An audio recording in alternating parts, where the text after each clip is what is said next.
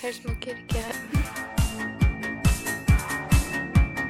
Hi, and welcome to the Four Corners Crimecast. My name is Jake. My name is Rory. And I'm your host, Katie, and today we are talking about JonBenet Ramsey Part 2. Wah wah, Part 2. Part 2. Dun, dun, dun, dun, dun.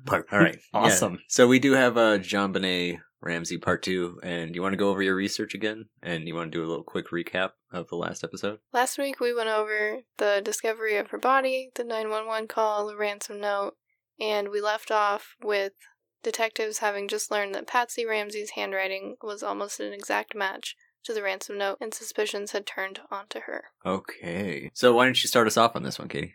On January 1st, both Patsy and John gave their first interview on CNN. Up to this point, they had not cooperated with the police, but of course, on national television, they swore that they would give Boulder police, quote, whatever they want. One line that stood out to a lot of people was when Patsy said, "You know, America has just been hurt so deeply with the tragic things that have happened.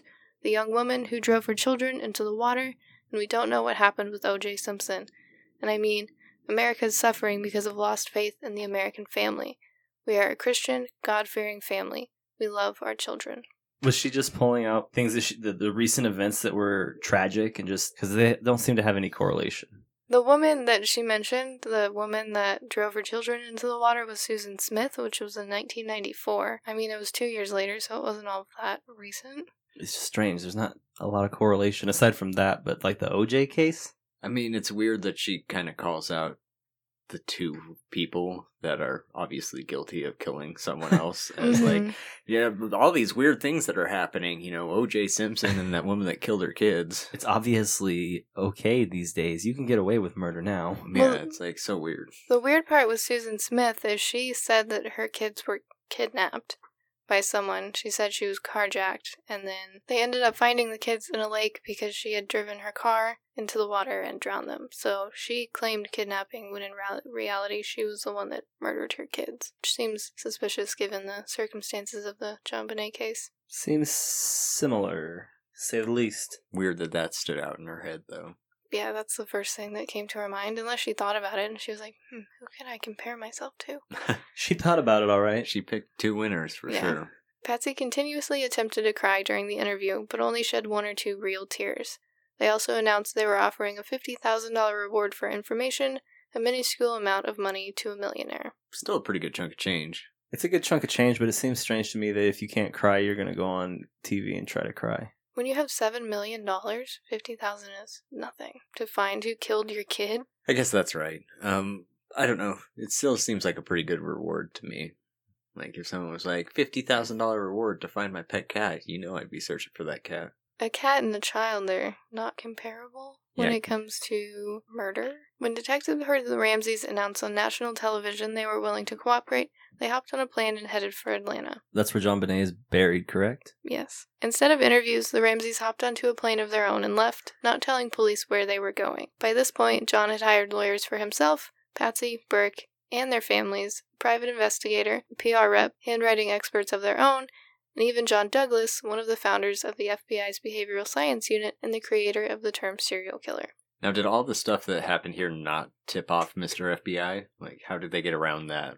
I don't want to speak poorly about him, but this was at the time where he was not so much working with the FBI, he was doing private investigative work. So he Early was on stage dementia. downward spiral of career path? It was more, I know this is going to be big and I'm going to get involved in it because then I can put it in a book that I'm writing. Ah, one of those things. Cash grab. Detectives didn't want to waste their trip, so they decided to try to speak to the Reverend who held JonBenet's funeral. Apparently the Ramseys had gotten to him already, as he immediately lawyered up and refused to answer any questions. The case only got colder when they learned that the substance they thought was semen on JonBenet's thighs was only blood. Now their suspect list expanded from only men to anyone. It seems that the Ramseys did literally everything possible to hinder the investigation into their daughter's death, which, if the police are suspecting you and you're innocent, an investigation could only help to exonerate you, right?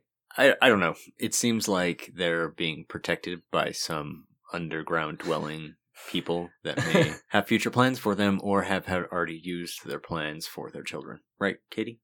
Hey, you know that meme where the guy, or it's like the gif where the guy makes that face like he's shocked? He does like the blonde guy during an interview? No? No. Okay, well, that's the face I make. When you hear Exactly. things. Every time you say something I make Trump face. about lizard people. The Ramseys' fake cooperation only continued when the CBI requested more of Patsy's handwriting. Somehow, her lawyer was able to make a deal that she wouldn't have to step foot in a law enforcement building to give her sample. She instead gave it in the deputy DA's kitchen. Because rich white people don't need supervision? They're all trustworthy. Every last one of them. Oddly enough, her handwriting and style changed immensely after JonBenét's death, but no police were around to watch her more than likely struggle to change her penmanship while writing her samples. I mean, literally all you have to do is change the grip on your pen from how you normally write. It's not a super difficult thing. I change my penmanship all the time.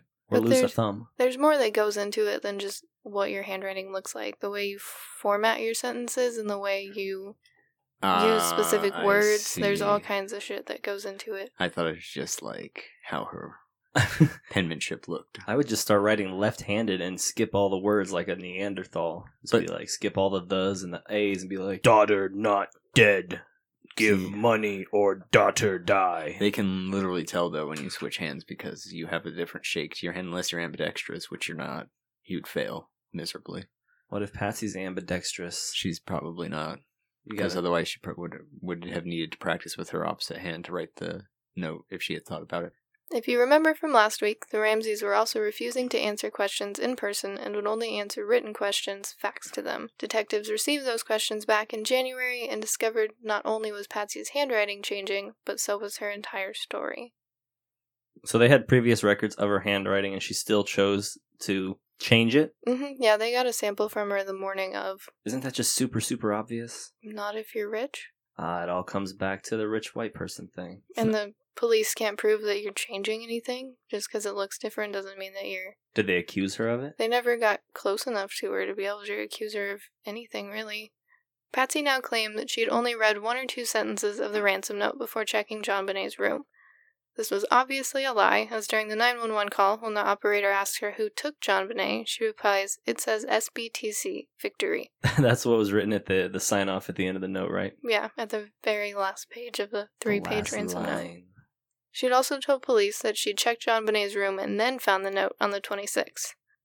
When asked about the pineapple, Patsy had no memory of feeding it to JonBenet, despite her prints being all over the bowl. Did they find pineapple leavings in the bowl? How'd they know that was the bowl that she had eaten pineapple out of? There was still pineapple in it. I guess she liked to eat pineapple mixed with milk.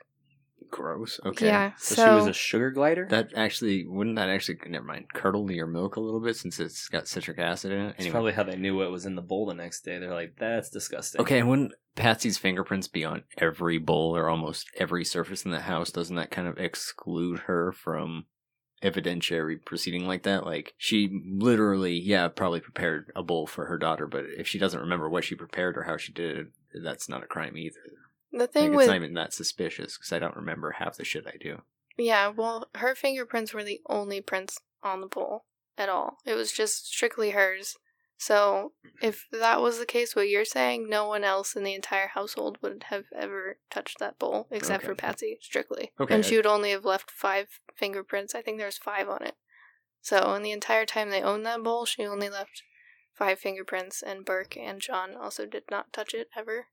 It Do could have just been out dishwashers- of the dishwasher, though. But Do those wash fingerprints off? yeah, What if they're the manual dishwasher where you have to use your hands to wash them? you put on gloves. John and Patsy both were now saying that neither of them had checked any of the doors or windows, despite John telling multiple officers that he had. Is it safe to say that Patsy was just kind of high as fuck because they were giving her Valium the whole time and keeping her out of touch with reality? I think they stopped giving it to her after the first couple days, because this is in January now, so they're probably okay. a couple weeks post, and I don't think they kept just shoving it down her throat, probably. Maybe she was sneaking them. She seemed, you can see the CNN interview on YouTube, and she seemed coherent and not on a ton of Valium. I mean, House took Valium every day, and he fucking solved a whole bunch of House is a mysterious genius. illnesses. Yeah, so On a television show? Detectives were able to secure an in-person interview with Burke, JonBenet's brother. When asked what happened, he said, quote, "I think someone took her down in the basement, took a knife out or hit her in the head. It's unknown if Burke had been told of the autopsy results, but we can assume that a parent wouldn't tell their 9-year-old child how his sister had her skull crushed by blunt force trauma. Burke also said he was not concerned that the killer would come back for him, also unusual for a child whose sister had just been murdered in their own home. Speaking of memes, you know the meme where the dude has got his finger on his forehead? Mm-hmm. I just see that as Burke, and he's like, killer can't come back for you if you're the killer. I mean, kids process shit in a different way. Like, they don't really have that bluntness filter yet, so he could just be saying things that he's heard. I mean, it's been on the news, he's probably heard his parents talking, all sorts of things, and it could just be like, this is what it is. And he's a psycho. It's possible too, but If there was some stranger that broke into your house and murdered your sister, more than likely you're going to be scared if you're a 9-year-old. And you would admit to, I'm slightly concerned that they might come back. Unless you were Rory. Rory was only scared once, and it was when he was 5, not when he was 9. now it's monsters of the closet, not serial killers. Around this time, police also interviewed one of the most famous suspects in the case, Santa Bill. His cousin was Santa Bob and Easter Bunny Barney. To this day, those who believe in the intruder theory are very skeptical of Santa Bill, and I've even seen a decent amount of people that legitimately think that he did it. Bill McReynolds was an older gentleman who played Santa at all of the Ramseys' Christmas parties. According to the Ramseys, JonBenet knew him very well and trusted him, which is what leads some people to think he may have been able to convince her to get out of bed and follow him into the basement. Police looked into Santa Bill intensely and learned that he was 67 and recovering from both heart and lung surgery he'd had 4 months before the murder. Not only was he weak, he also was home with his wife and friends on Christmas night in Rawlinsville, Colorado. Santa Bill did have an odd history that made police take extra care when investigating him. Another little boy he knew from playing Santa at parties had also been murdered years before. His own daughter and her friend had even been kidnapped 25 years before, and the friend was molested before both were let go. Bill claimed to not remember the exact date, but when police found the report, it had occurred December 26, 1974, exactly 22 years to the day JonBenet died. But the crazy thing about this is that it's 22 years to the day. Mm-hmm, yeah. I wonder if, so some bad shit happened on the 26th of December for this guy. Yeah, and when he was talking to police when they asked him about it, or when he brought it up, I think he was like, yeah, it was 25 years ago, I don't remember what day it happened. And then they were like, that's weird, you don't remember the day. Every single May 11th, I'm like, oh, this is the day I got my DUI. I can't imagine just being like, oh, yep, 22 years ago. Well, in 22 years, tell me how much you remember about the day you got your DUI. I'll remember that it happened. Yeah, he remembers that this happened. He doesn't remember exactly when it happened. I'd remember the day. I would too. The suspicion only continued when they found Bill's wife had written a play about a young girl who was tortured and murdered, and that their son had gone to prison for conspiracy, aggravated robbery, and kidnapping. These are two separate instances, though. Like, she wrote a play, and then their son also went to prison, right? It wasn't. Mm-hmm. They wrote a play about a girl who was tortured, and that the son went to prison in the play. Yeah, no, they're separate instances. Oh. They're just... The son went to prison because of the play. He acted it out in real life. I see. It turned out that the play was based off a true story, and the son was eventually ruled out. Wait, it turned out that the play was based off of a true story? Yeah. Already in record, not JonBenet? Yes. Okay. Yeah, it had occurred years before the play was written by the wife, and the son committed his kidnapping years after the actual murder, and the play was written, and they were not connected, but police thought they were, because it's a weird incident. A bunch of just weird coincidences with this guy, yeah. Even with all the strange coincidences, Santa Bill's handwriting was not a match, and he was ruled out as a suspect after police looked into every aspect of his life. Sounds like old Santa Bill was just better at faking his handwriting than Patsy was. If you remember from part 1, John's total liabilities were $1,118,000, a possible explanation for the $118,000 mentioned in the ransom note. An even better explanation came when police looked into employees at Access Graphics, and one showed them John's bonus that had been recently paid out. He received $118,117.50. That would have still left him $117.50 to play around with. In the red, baby. And the other $7 million that he had. That was just his net worth, He probably didn't have that lying around. More than likely, one had to either be a part of the company or know the family personally to know the exact amount of his bonus. Unfortunately, this still did not give detectives much to go off of, as Access Graphics employees refused to say much more.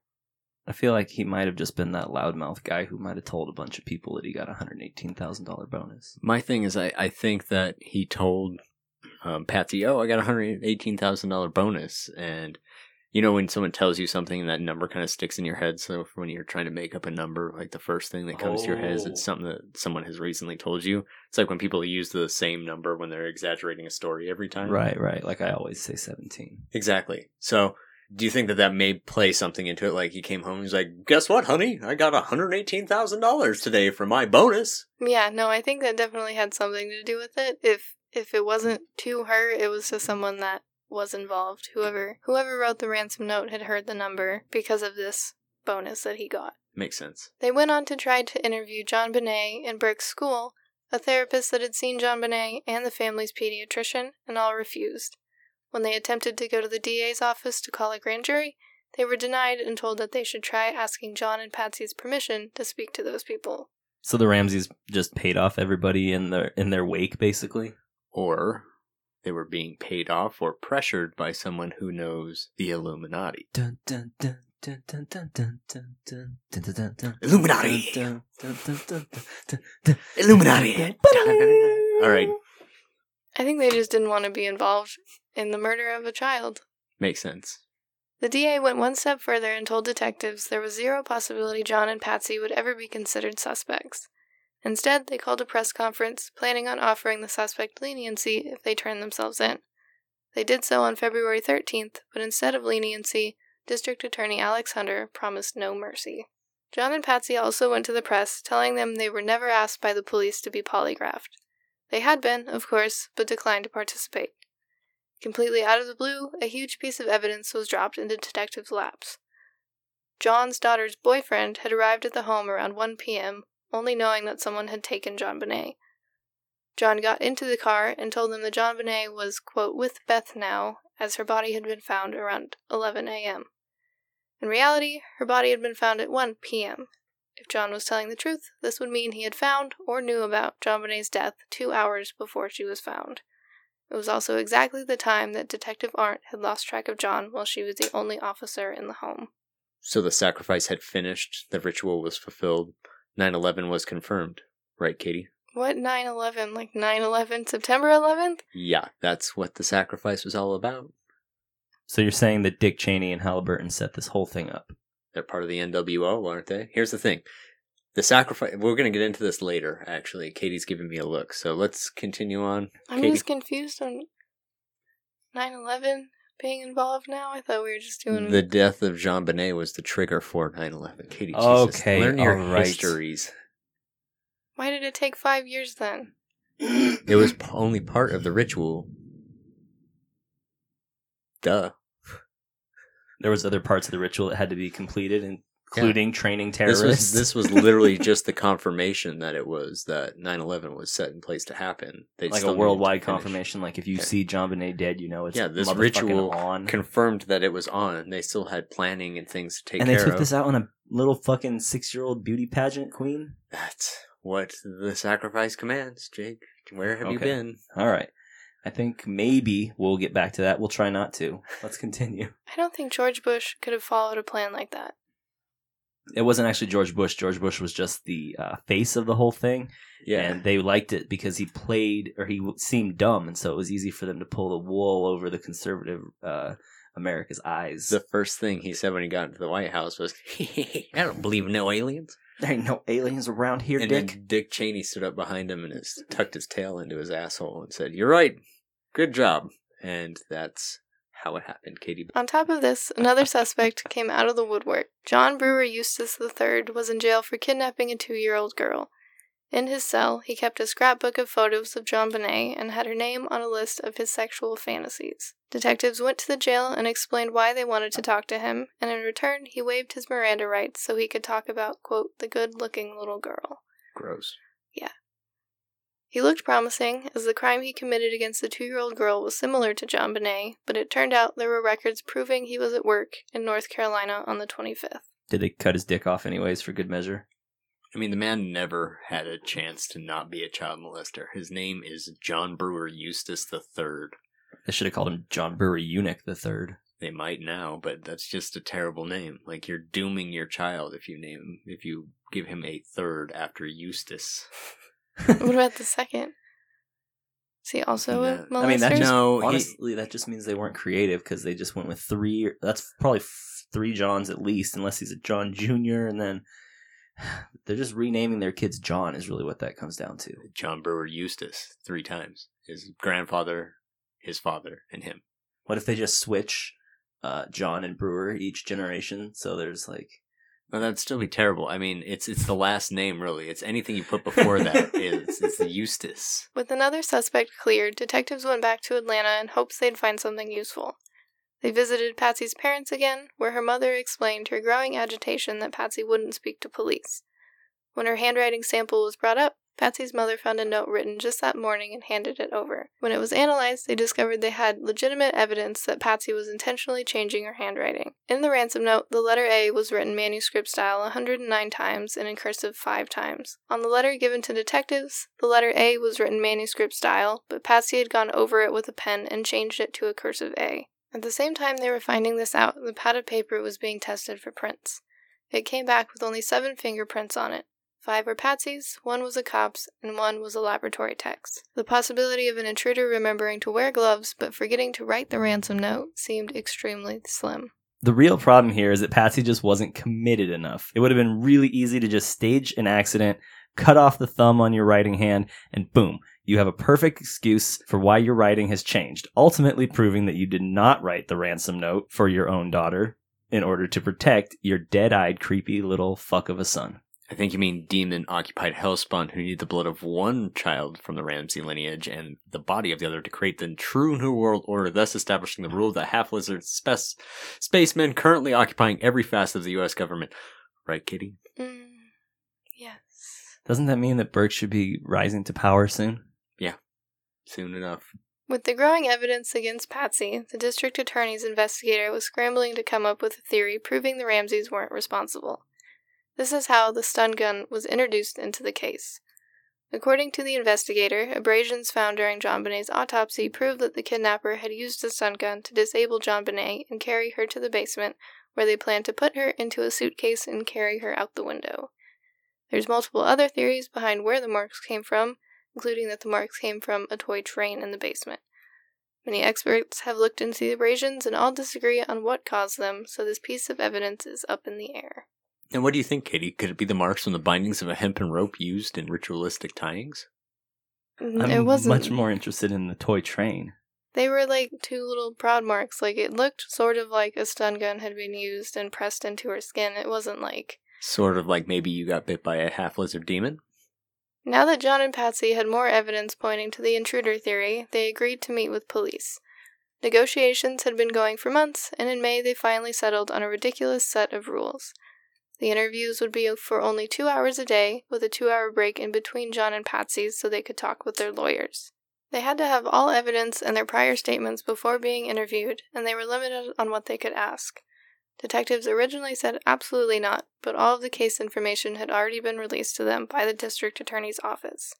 They were also given a copy of the ransom note and allowed to view the garage. I just can't understand and figure out why the Ramseys are being treated like celebrities here, basically. Since when is there a negotiation, right? Is that when you have a lawyer? Really? Yeah, that's all it is negotiation. I thought the cops could just make you talk about shit. Nope, not unless you're under arrest. You honestly, even if you're under arrest, you don't have to say anything. You can just shut your fucking mouth. Yeah, they were more asking for just a sit-down interview to talk about everything, basically. And so it wasn't like official questioning? No, technically it was, because it depends on who you ask. So the detectives thought it was because they considered them suspects, but when you don't have your prosecutor on your side, the DA's office on your side, it's a lot more difficult to get anything done. You don't have a case because the DA has to sign and approve everything. They're the ones that are going to take it to trial and actually have to prove they're guilty, so... It really does just seem like that they just made the detectives' jobs nearly impossible to determine, like, the Ramseys' involvement, because they pretty much had all the answers before the questions were even asked. Yeah, exactly. And they did everything through the DA's office, so the detectives wanted an interview, they called up the DA, and that's not how shit works. The suspects and the DA are not supposed to be buddy-buddy. You're not supposed to call the DA and be like, hey, can I talk to this person you're going to be prosecuting, maybe? Sounds a little shady. Yeah, especially when you're white and you have money. They now knew all the evidence police had against them and every prior statement they'd made. Despite this, when John and Patsy were asked if they read the police reports, Patsy said she hadn't, and John said he'd scanned them. Apparently, the investigation into their child's murder wasn't interesting enough for them to sit down and read. So, essentially, they treated these reports like they were like the back of an economics book. They didn't really give a fuck about him, even though it had to do with their kid. Detective Thomas also questioned Patsy on her choice of outfits. While reviewing photos, he noticed that Patsy wore a red turtleneck and black pants to the Christmas party on the 25th.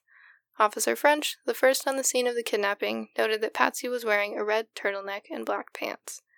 It's very unlikely that beauty queen Patsy did her hair and makeup the morning of the 26th, then put on the same outfit she'd been wearing the day before. Well, it didn't smell bad, so I just thought I'd throw it back on. When asked about it, Patsy said that her and John Bonet usually matched clothes and had disagreed, or had a, quote, little rift, in her words, about what to wear to the party. She then said she had just put on the same outfit in the morning. Yeah, that'll piss John Bonet off. And that makes no sense, and I realized that, and that's how she described it. She was like, yeah, we were supposed to wear matching outfits, or I wore something else, and then John Bonet wanted to wear this, and so I wore it, and then she was like, and then I just put it on in the morning. Yeah. And then I just strangled her. Honestly, I would just said, yeah, I was up all night because I had a flight the next morning. Like, why would you not just say that? I mean, there are millions of reasons why someone would stay up all night, but... Rich people don't do that, though. They change their clothes. Well, yeah, but the thing is, you can't be up all night if your daughter got kidnapped in the middle of the night. Or legitimately, you fell asleep in your clothes. Like, I quite frequently fall asleep in my clothes, and then she wakes up in the morning and is like, oh shit, I got a flight in a couple hours. I better go get ready, and I'll come back and shower later. So she goes downstairs to kick on her pot of coffee, comes back, finds a note, runs up to John Bonet's room. I mean... You can put it together, you can write it off as anything you want. It's not really that outlandish to wear the same clothes 2 days in a row. Actually, it kind of is. It's not that weird that she would be wearing the same clothes as the night before because they got home late, right? It's not that weird if you're like 22 and you're out partying all night. Well, she was out at a Christmas party. What time did they get home? Do we know? 10 p.m. 10 p.m.? I mean, you can fall asleep in your clothes at 10 p.m. If you're super drunk and you just drove your kids home, maybe. Exactly. This is not just any normal, like, you can fall asleep in your clothes, yeah, but you're also not a beauty pageant trophy wife. She's a fancy lady, bro. Yeah, they don't fall asleep in their makeup, do they? No, they take their makeup off and put one of those sleeping masks on. They have silk nighties, fucking candles over their beds. Yeah, so for her, it's weird. For anyone else, maybe it's not. That's the whole point the detectives noticed. Detectives took this as 1, she had a reason to be irritated with John Bonet, and 2, may have been in the same outfit because she had never gone to bed. That'd be a terrible spat to kill your kid over. John told detectives that he'd found errors in the police reports he'd scanned. He claimed that the morning of the 26th, he'd told the officers that he did not check the doors and windows, and he never said he'd read to the children. He himself had read and then gone to bed. These are only small inconsistencies, but what made it odd was that he'd claimed the police had misunderstood him. He told 3 different officers the same thing, meaning 3 separate people, told it 3 separate times, all misunderstood him in the same exact way. Like I said in the previous episode, usually the only time a story changes is when it's not truthful. Was he at all willing to, think about the fact that maybe he had misspoke, or no, he just... No, he said they misunderstood me. Okay. And they were like, all 3 of them? And he was like, yeah, they just misunderstood me. Maybe you misspoke, sir. No, John Ramsey doesn't fuck up. John Ramsey's a saint. Of course, it's entirely possible that he legitimately just said the wrong thing on that day and was now choosing to correct himself, but the timeline of events was making detectives and the public lean towards them being suspects. The brilliance of Boulder PD shines through again as they finally caught up to what everybody was thinking from the very beginning. Surprisingly, after the interviews, Patsy agreed to take a polygraph. While she didn't take one until years later, detectives were hopeful that her agreeing was a step in the right direction. John, on the other hand, refused, stating, quote, what I've been told is that I felt tremendous guilt after we lost John Bonet because I hadn't protected her. You know, I'd failed as a parent. I was told that with that kind of an emotion, you shouldn't take a lie detector test, because you do have that guilt feeling. So I don't know anything about the test, but I did not kill my daughter, if that's what you want to ask me. She was the most precious thing to me in the world. So if the lie detector test is correct and done correctly, I would pass it 100%. But he wouldn't take it. No. And then when they asked him, like, straightforward, will you just take the polygraph? He said, I would be insulted if you asked me to take a polygraph test. Frankly, I mean, if you haven't talked to enough people to tell you what kind of people we are, I will do whatever these guys recommend me to do, but we are not the kind of people you're trying to make us out to be. It's a tragic misdirection I think you're on, and the sooner we get off that, the sooner we'll find who killed JonBenet. The way John is constantly trying to lean on his reputation within the fat cat society, and to brush off his guilt, it kind of just seems like the most misdirection of the whole investigation. Well, once you give your child over as the host for the Antichrist, you tend to get a little demanding of mere mortals, right, Katie? Is that just the catchphrase for when you're just being dumb, right, Katie? I want Katie to confirm my conspiracies because she did all the research. Okay. It just confuses me. Oh, it'll stop being confusing around episode 3. So she's... And you guys might want to skip next week. So she was a sacrifice, but now she's the host for the Antichrist? No, that's Burke. Burke is the host for the Antichrist. Host for the Antichrist. Soon to rise to power. Jesus, do you just not pay attention to me, Katie? We're trying to do a podcast here. We went from fucking 9/11 to Burke being the Antichrist, and it's all interconnected. It's all interconnected. Last time you said that it had to be his firstborn daughter, but he has 2 other daughters. Rory's and I'm just still really stuck on that. It's all connecting in, Katie. You just gotta follow the train of thought around the station and back to home. Rory's been waiting almost 40 episodes to get a little conspiracy theory wrapped up into his bullshit, so he's pretty excited. I'm gonna come with it next week. He you wanted better to be say ready. 9/11 ever since we started this podcast. He wanted to say 9/11. It literally runs on through it. my head every episode. I'm just like, this is what caused 9/11. That's gonna be my new catchphrase, and that's what caused 9/11. Kids, you want to know what caused 9/11? Come sit on my knee. The day after questioning, John and Patsy set up an interview with reporters. They had one agenda, and it wasn't to talk about JonBenet's death, as they told reporters it was off limits. Rather, it was so Patsy could wear the exact same outfit she'd worn to questioning the day before. Now, if her outfit on the 25th and 26th was ever brought up in court, her attorneys could point out she'd done it multiple times. So conniving. Your Honor, I would just like to point out that she doesn't mind smelling the next day and wearing the same outfit.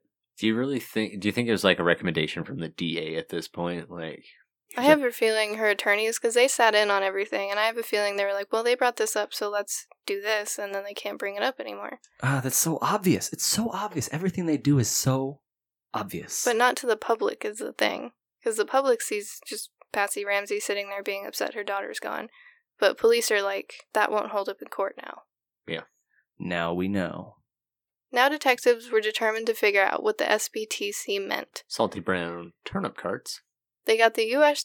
Treasury Department's Financial Crimes Enforcement Network involved, who were able to take every piece of public paper issued in regard to the Ramseys and scan it for the string of letters. Nothing was found, but the lack of search warrants due to the DA's office refusing to sign them severely limited what they could look through. It was at this point that the investigation really started to slow down, but as always, the Ramseys had to bring themselves back into the spotlight somehow. This time they wrote an open letter and mailed it to all the major news stations in the state.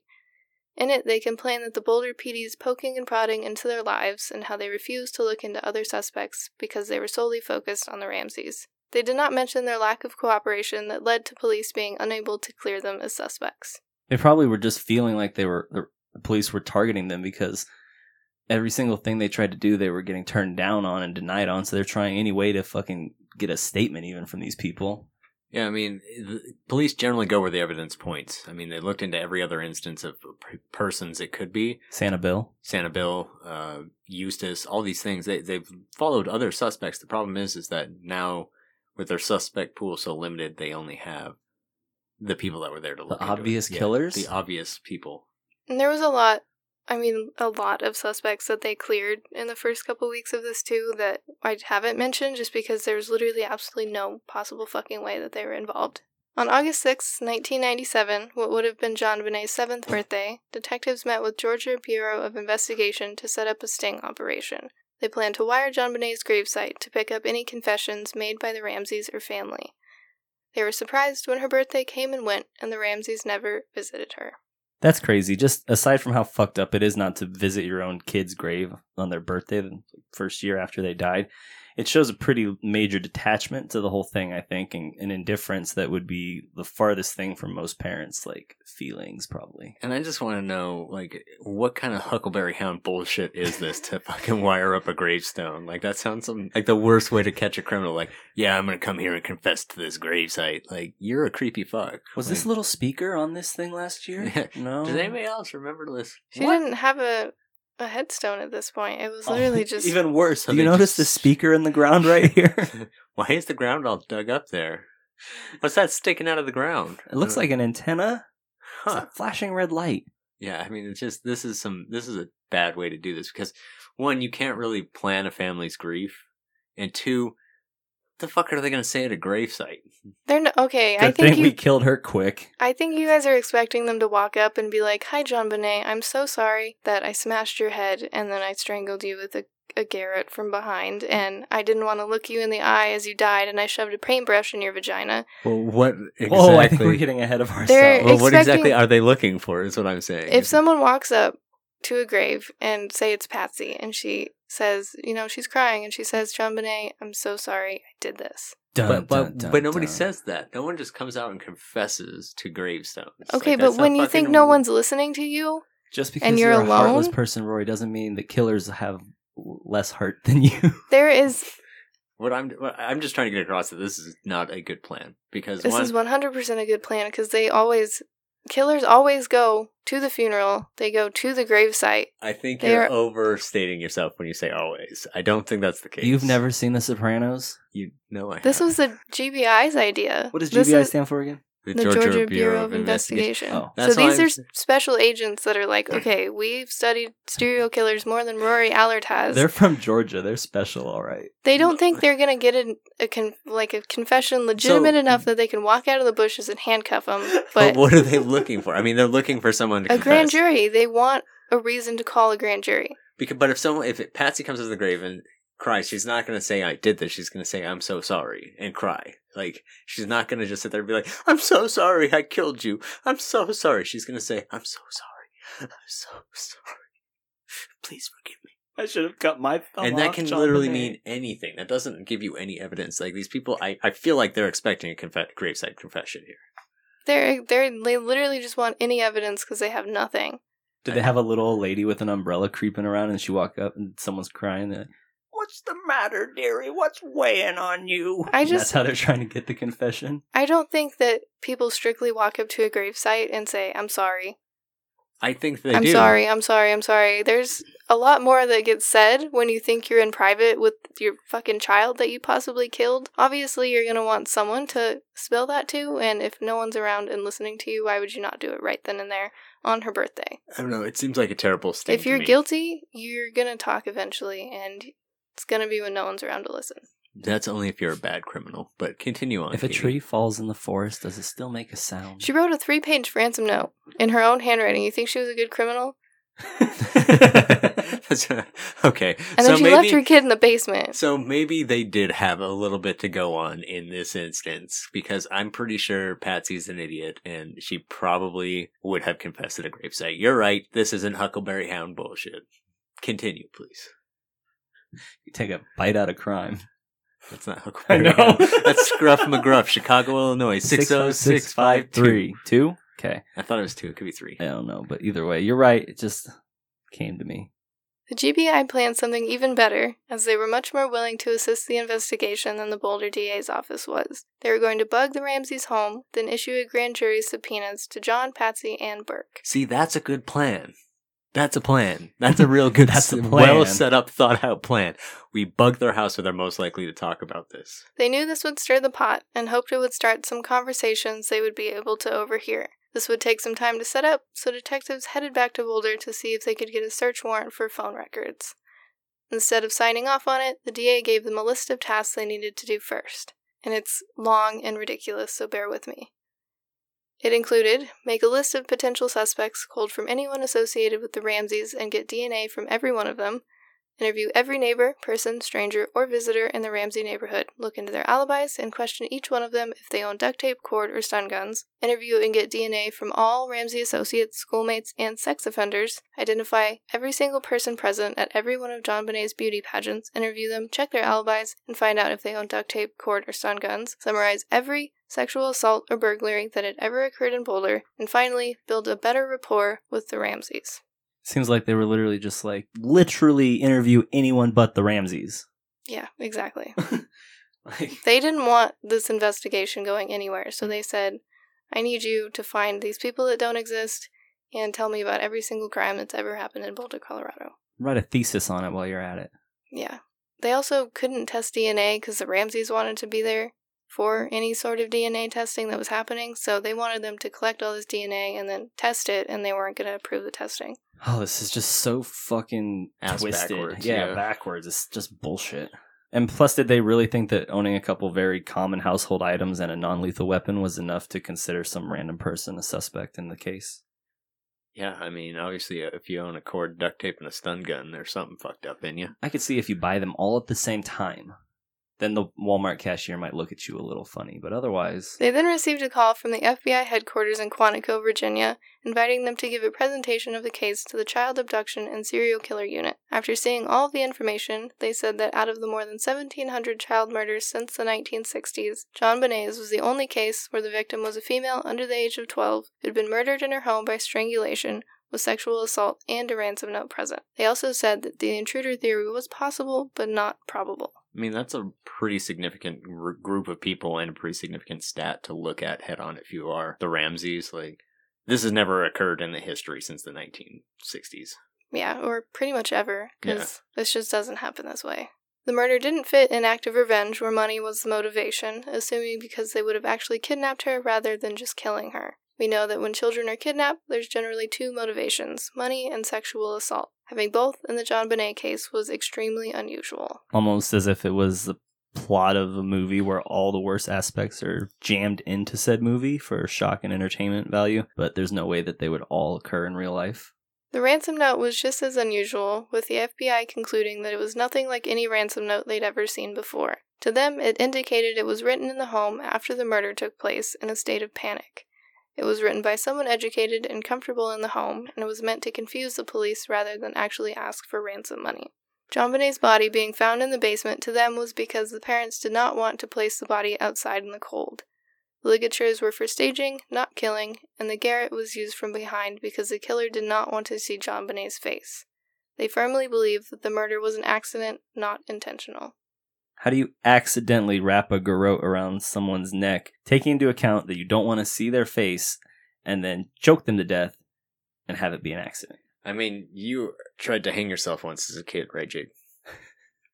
It wasn't as dark as you make it sound. It was like just an accident, and I was a 4-year-old kid and saw it in a movie. Well, there you go. I think it was a John Wayne movie. Honestly, it's probably like roughhousing with kids. Yeah, hanging yourself and roughhousing are exactly the I same. mean, I'm pretty sure I choked my little brother with a pillowcase once, so I can't. I mean, yeah, for a kid to do it, that's one thing. Hold on, Roar, I have to check something off on the hair psychopathy checklist on that one. But no, their idea was that I did choke Larry till he turned blue. the strangulation was not what killed her, basically. It was the blunt force trauma originally. So that was an accident, and then they went, oh fuck, I have to cover this up and make it look like Someone choked her to death. I didn't just slam her head into something and kill her that way. So the strangulation was the staging part, and the actual accidental murder part was the head trauma. Do you think Patsy was sitting in the background like he should have been wearing the turtleneck? In mid-September, a panel of pediatrician experts came to the conclusion that JonBenet had suffered from prior vaginal abuse, not just on the day she was killed. This finally narrowed down the suspect list a bit, as it was extremely unlikely that the person that killed her also broke into the home frequently enough to sexually abuse her. One expert went farther and determined the abuse was not an act of sexual gratification, leading detectives to believe it was done as some sort of punishment. They also analyzed a splinter found inside JonBenet's vagina during her autopsy and determined it came from the same paintbrush used to fashion the garrote. How do they know that the abuse was not an act of sexual gratification? Basically based on the abrasions that occur when you have frequent sexual abuse that occurs long enough for sexual gratification rather than frequently but not for long periods of time. And there's also a difference between what items are used. Another forensics expert created the most likely sequence of events from the night of her death. First, JonBenét was manually strangled using the collar of her shirt, which caused the perpetrator's knuckles to leave neck abrasions. Then she was hit with whatever object caused her skull to be crushed, and finally strangled with the garrote. Horseplay between siblings gone wrong, maybe? Like they were just wrestling around? Maybe. Her time of death was estimated around 1 a.m. based on the rate of digestion of the pineapple. Does digestion stop when a person dies? Yes. Pretty much, yes. Everything stops. When you Even though there's still acid in there churning it around? Well, I thought pineapple eats you when In Soviet Russia, pineapple eat you. like legitimately, pineapple has fights back. Like In your mouth, yes, but not in your stomach. Your stomach is extremely acidic and will Fights dissolve back in through your semen. literally anything. With all this new information and evidence, the commander on the case was fired and replaced by a new man, one who sided with the district attorney's office. It seemed that any progress made would be offset by thousands of steps in the wrong direction. Why did the commander get shit canned? I don't think there was really a specific reason. I think he just kind of got ousted by the good old boys group. Governmental aliens putting pressure on the local government, right, Katie? Sure. The new commander was able to convince John to hand over his phone records from December 1st through the 27th. Detectives could see that leading up to December, the phone lines were busy, averaging between 90 and 100 minutes of logged calls. Strangely, absolutely no calls were made or came in during the entire month of December. He just didn't use his phone the whole month? I guess, yeah. There was absolutely nothing. What the fuck? Communication through telepathy with No, more likely he had a burner phone.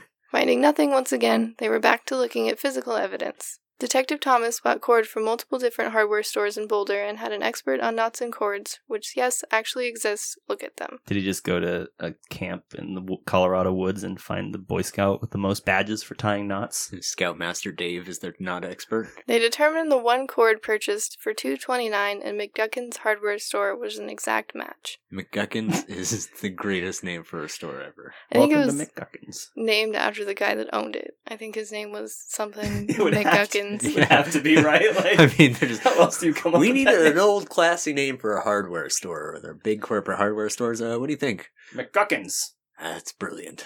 On December 2nd, 1996, Patsy had purchased something at McGuckin's for $2.29. Unfortunately, they had no way of knowing the exact item she bought, as they could only see the price and what department it was purchased from.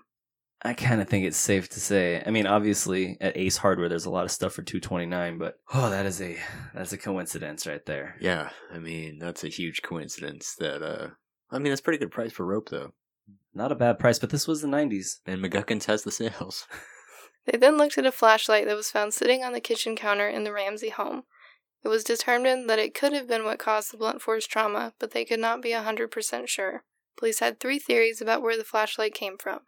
It either belonged to the family, the intruder forgot it despite taking their sweet time to write the ransom note and put the pen and paper back where they found it, or the most likely, it belonged to a cop who had set it down and was now too nervous to come forward and say it was theirs. Yeah, that's legitimately the only 3 options you have. So what you're telling me is that a cop killed JonBenét? Absolutely not. Okay, I was just questioning it. So our 3 theories are the only 3 options that would make any sense at all. The in whole this universe. case. Yeah. What about this case makes any sense I in the know. first place, though? This So is- any this- other theory they could come up with, I'm sure they would throw in there. They don't even know if it's the murder weapon, though. It's just a random ass flashlight. Well, you just cause a little problem for him, at least, then. They just find there's a flashlight on the counter in this house. Give me a No rough home week. has flashlights. Not the Sanders home, I'll tell you that, because we break flashlights. Not coming forward with information was becoming the popular thing to do in the Boulder PD, as now the officers on the scene were refusing to cooperate and changing their stories. It's the New World Order at work. Right, Katie? Just cock blocking everybody. That's what they do. Is it? Yeah. You about to find out. Most of them just said that they remembered absolutely nothing that happened that morning. Now, detectives were fighting against the Ramsey's experts and lawyers, the entire district attorney's office, and their very own department. They realized the case would never progress, even with the glimmer of hope they got when their new commander held a press conference and announced the Ramseys were under the, quote, umbrella of suspicion. What does that mean? It means that they can't call them suspects because the DA doesn't want them to, but they want to appease the public by saying, we're not ruling them out. I just honestly mean the umbrella of suspicion. That kind of sounds like you're under an umbrella and the suspicion is bouncing off of you like rain. I don't think it's meant to be taken literally. I feel like you're right. Like he's saying, we're protecting them from suspicion. They're under the umbrella of suspicion right now. Speaking of people misspeaking. Shouldn't it be they're outside of the umbrella of suspicion? Because they're getting suspicioned on? I'd tell it to be like they're outside the circle of trust. Exactly. That makes more... Well, no. Yeah, okay, yeah. All right. Sorry, that just doesn't make sense. It's just a saying. When you, like Jake said, can't call them suspects because of the DA's office. It's a terrible, terrible way to say that. I don't think anyone ever has taken it as literally as you are taking it at this moment. When you picture a physical umbrella... just repelling the suspicion from everyone within a certain radius. I have never heard umbrella of suspicion before, so I'm trying to wrap my brain around it right now, but it sounds wrong. We would like to keep these people safe from the judgmental liberals of Colorado. Exactly. That's how I picture it. Well, it's not that. Okay, so it's the opposite of that. Mm-hmm. So they're on the outside of the umbrella of suspicion. Yeah, so picture there's like a ring, and if you're in the ring, you're a suspect, and if you're outside of the I have no way to explain this to you where it makes sense. The suspicion itself is the umbrella. Yes. Okay. Basically. So you're standing under it. You're suspicious. Standing under the suspicious like an exercise pin of suspicion. Well, why didn't he just say the Ramseys are standing under the umbrella of suspicion? Because that's not how the saying goes. A few hours later, a letter from Patsy arrived. Once again, they were claiming they would cooperate, promising to work with the commander in any way and meet, in quote, the spirit of cooperation to achieve a common goal. Her only catch was they wouldn't meet with anyone from the police department, they'd only talk to the district attorney's office. Why did they have such a comfortable feeling with the DA's office? Did John have friends in high places in there? No, they were just protecting them. This is the most powerful person in the entire state, so... Oh, weird that it could... the most powerful person's not a lizard person is what you're trying to say here? Or is, and we don't know it. No, they definitely are. We know by now that Ramsey's promising to meet with police means they have some sort of trick up their sleeve, and this time was no different. Detectives were working closely with outside lawyers for their legal advice, as the DA wasn't providing it. When they took those lawyers to walk through the Ramseys' home so they could get a better idea of the layout, they discovered hidden video cameras. It was not a system that continuously recorded, so someone from the Ramsey team had to actually go in and hit record before the detectives arrived. The home was for sale, and they were let in by a realtor, so we can probably assume she'd either simply agreed to let the Ramsey team know when they were coming by, or was paid off to do so. Although it was extremely suspicious, the FBI agents brought in to officially search the home did not find any listening devices, so it was technically not a crime. The Ramsey's lawyers brushed it off, saying they were only concerned about trespassers, and eventually the whole thing was forgotten. So it was just cameras with no mics? I think so, yeah. I'm not sure exactly. You want to know the really funny thing, though, about this? Is if you think about the time period, and it's 1996, and they have hidden cameras, that literally means they had, 20-gallon potted plants in the corner with a camera built into it. Right, the camera's about, the diameter of a fucking $50, very noticeable. They hadn't shrunk them down to fucking camera phone size yet or anything. Yeah, exactly. And so they're just hey, where did that plant with the glass lens in it come from? They noticed it pretty much right away, because they'd been in the home so many times. I'm sure the detectives were like, okay, what the fuck? Yeah, what's with all the cameras around, guys? Yeah. By now, the first anniversary of John Bonet's death was approaching, and detectives headed for Atlanta for a second gravesite surveillance. Before they could even set up their equipment, they were met with evidence. When they had been there in August, there was no headstone on John Bonet's grave. There was now, and it read John Bonet, Patricia Ramsey, August 6, 1990, through December 25th, 1996. Oh, shit. Do you think maybe they just put Christmas because it was Christmas? The Ramseys had told police that they'd arrived home from their Christmas party around 10 p.m. on December 25th. We know that John read, either to the kids or just himself, before going to bed. We can assume after getting home, getting ready for bed, and reading, that they were asleep between 10:45 and 11 p.m. This leaves around an hour window for the kidnappers to have snuck in, written the ransom note, killed and taken John Bonet to the basement, and then snuck out before midnight struck and it was the 26th. The timeline is also strange, as we all know that right after falling asleep, it's relatively easy for some small noise to wake you back up. For some reason, even knowing her time of death was determined at or around 1 a.m., the Ramseys believe she died on the 25th. Apparently, they know something we don't. I would definitely say with as much fuckery from the DA and the police department on this one, and all the misdirection that we see in this entire case, that the Ramseys probably know a lot that we don't. And I take offense to you saying that it's really easy to wake back up right when you fall asleep, Katie. You can't wake Rory up after it's not 30 true. seconds. So next week, we're going to pick back up at the start of 1998, and we're going to wrap up all the suspects and the evidence that have come out in the last 22 years. So next week's still not the conspiracy week? No, it might just be a bonus episode. Don't roll your fucking eyes like JonBenet is boring. You're the one just word vomiting New World Order stuff. I just want the people to know the truth. The only thing I have to say is that, well, Katie is giving you the facts as we know it. I'm going to drop the truth bombs on your noodle boxes in one episode coming up here. All right, I think that's going to do it for episode 2 of JonBenet Ramsey. Thanks very much for listening, guys. Now, if you have any questions, comments, or concerns, feel free to send us an email at fourcornerscrimecast@gmail.com. That's FOUR cornerscrimecast@gmail.com. You can follow us on Facebook at facebook.com/fourcornerscrimecast, and on Instagram at fourcornerscrimecast, and on Twitter, and I think it's Four Corners Crimecast with the number 4. Four Corners Crime. It's Four Corners Crime with the number 4. Awesome. And don't forget to give us a rate and review on Apple Podcasts. Follow us on Spotify. And just keep listening wherever you guys get your podcasts every week. And now you can go over to fourcornerscrimecast.com. That's our sexy new domain. It's all about us. And you can review our episodes. And best of all, you can add a free sticker to your cart. And put in the promo code Bingo Bango. And we'll get that thing shipped out to you for free. Katie literally sends them out pretty much the day that they get ordered. So head on over there. Check it out.